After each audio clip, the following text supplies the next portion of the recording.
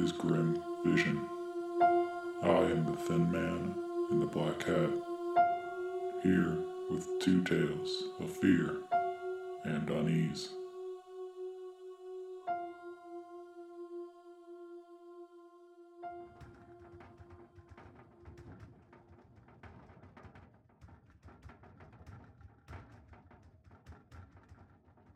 There is solace in solitude.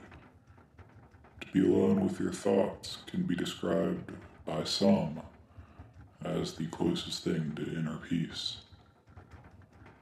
What happens when this solitude is breached, violated, or desecrated? Let me tell you, dear listener, the man from the beach knows all about that.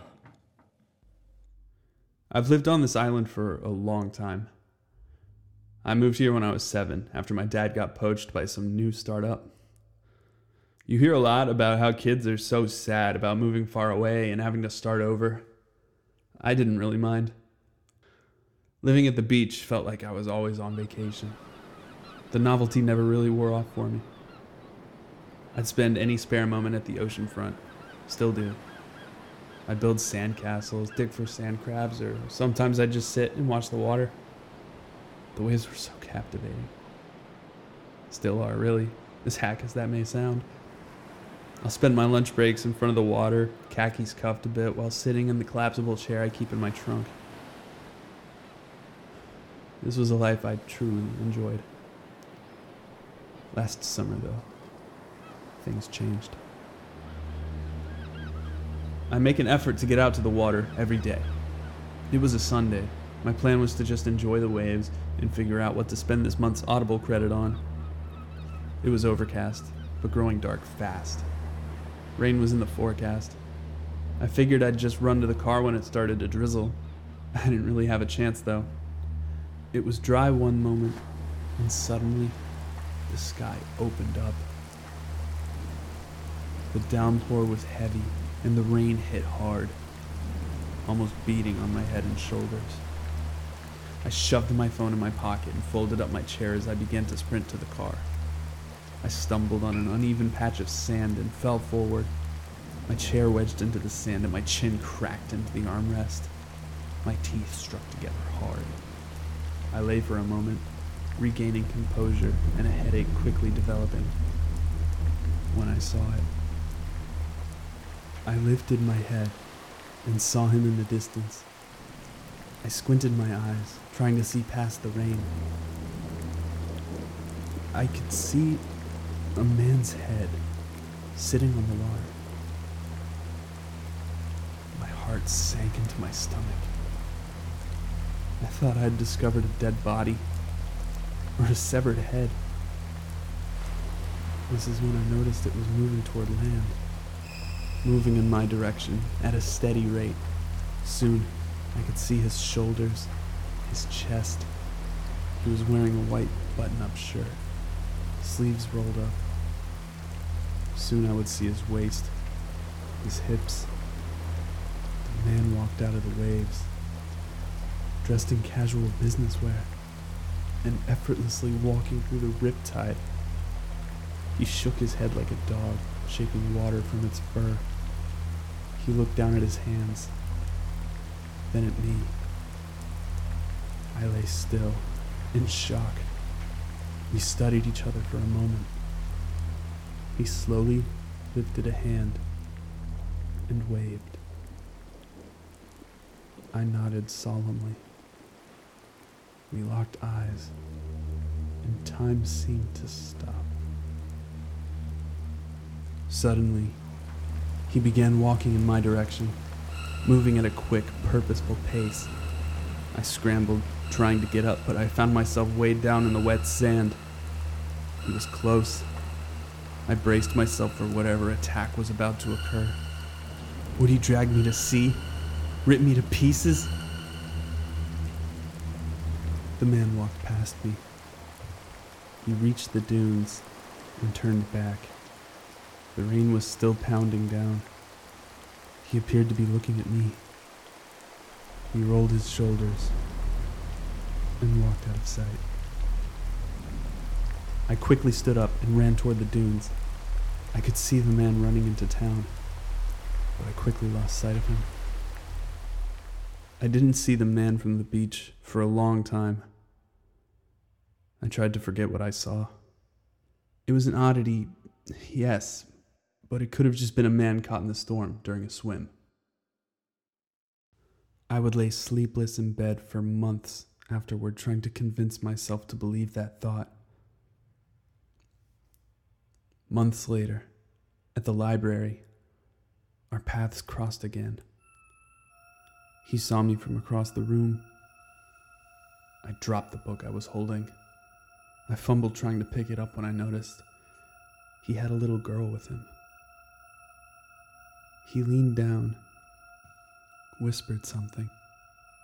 She smiled, nodded, and walked away. The man from the beach walked toward me. I froze. My chest grew tight. My breathing became short and labored. He stood before me and smiled. I gripped my book, and a hesitant greeting slipped through my lips. Hello. The man from the beach extended his hand for a shake. He held it for a moment, still smiling. My hands were locked tight around my book. His hand moved to my shoulder, and he grabbed it tight. A simple thread slipped through his optic white teeth. Tell no one.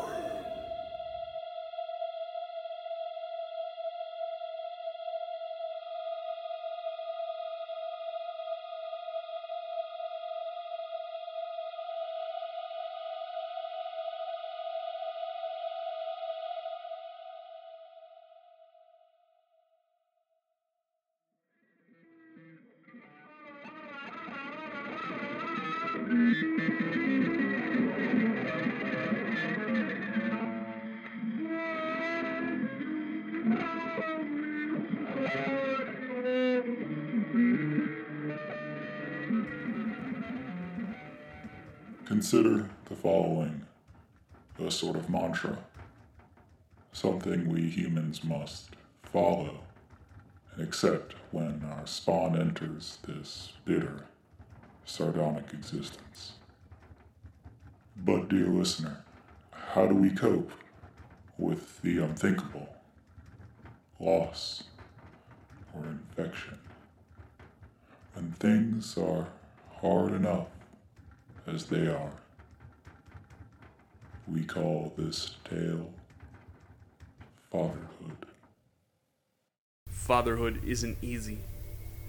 No matter what you do, it feels like you're running from the inevitable. You carry your father's cross, inverted, slick with blood and spittle. You do everything you can to do things right. You do what you can to not be like him. It's harder than it sounds. Easy to say it, sure, but what happens when it's right in front of you? You spend months practicing in the hot summer sun. You're ready. You feel it, but come kickoff at the opening game, you fucking shank it. And you see his head in his hands. And you see his seat empty 15 minutes later. And you hear dead silence when you get home that night. And you feel a drunken crack across the back of your head in the kitchen, unexpected. Way to go, faggot. Another one. And to think you're my son. Fatherhood isn't easy. You'll do it right this time. You said it yourself as soon as you could conjure up an independent thought. That won't be me. You mutter, picking yourself up off the ground, wincing as the aluminum storm door claps hard against the frame behind you. Not me. You weren't really planning on fatherhood yourself, to be honest, but these things happen. You couldn't be happier, truth be told. 9 months is just 9 seconds, and suddenly they're in your arms, helpless. You can't imagine laying a hand on them. How could you? It's cruel. Years move by like minutes and they're 9 years old. You did everything you could. You did anything to be different. You were. 9 years in, and you can see it in their eyes, hear it in their voice. That will be me. You're a hero. You triumphed over evil. That cross sure is heavy, though. Fatherhood isn't easy, but what of it? So what? It's not you. It's not going to be. There are more important things at hand. Times are changing. Quick, too. You gonna keep up? You don't really have a choice these days. No one gets a lot of those. A choice. It happens fast. It's touch and go, and if you can't keep up, you're fucked. I guess that's what got me. They said it was serious, but it wouldn't happen to me. I knew I was sick, but it wouldn't happen again. It was supposed to stop with me. I wasn't going to hand off another heavy burden to carry. Something to linger and haunt and infect for a lifetime. No, I didn't have to. Fatherhood isn't easy. You say it'll be different this time. When it's in front of you, though, it's different. When it's all you know, it's different. When you could say something but force yourself to keep your mouth shut, it's different.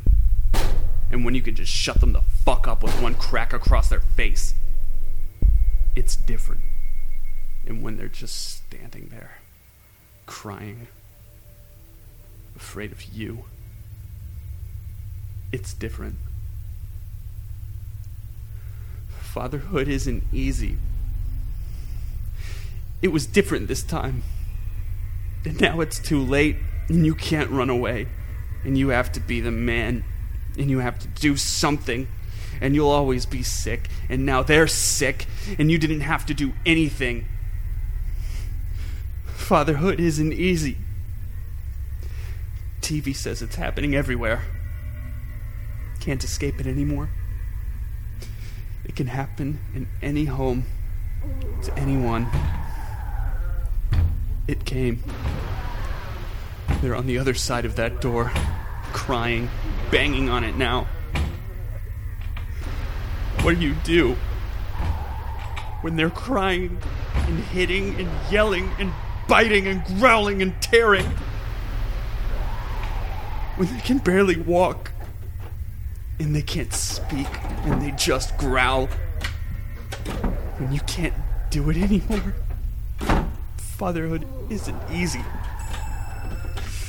When you know you'll be worse than him. Fatherhood isn't easy. When the flesh is falling off the bone and the teeth are gnashing and the eyes are rolling back into the head and it's lurching towards you and the gun is in your hands. Fatherhood isn't easy.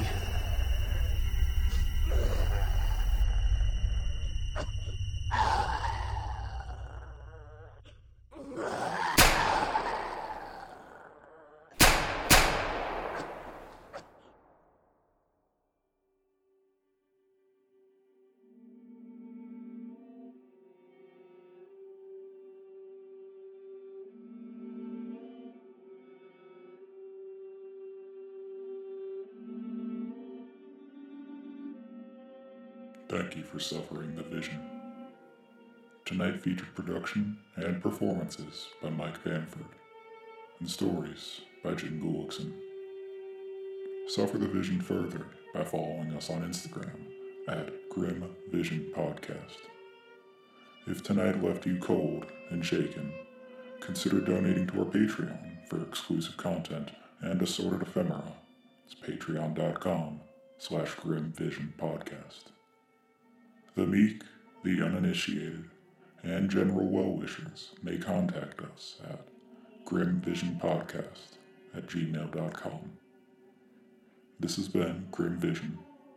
I am the thin man in the black hat, and I'll be seeing you again.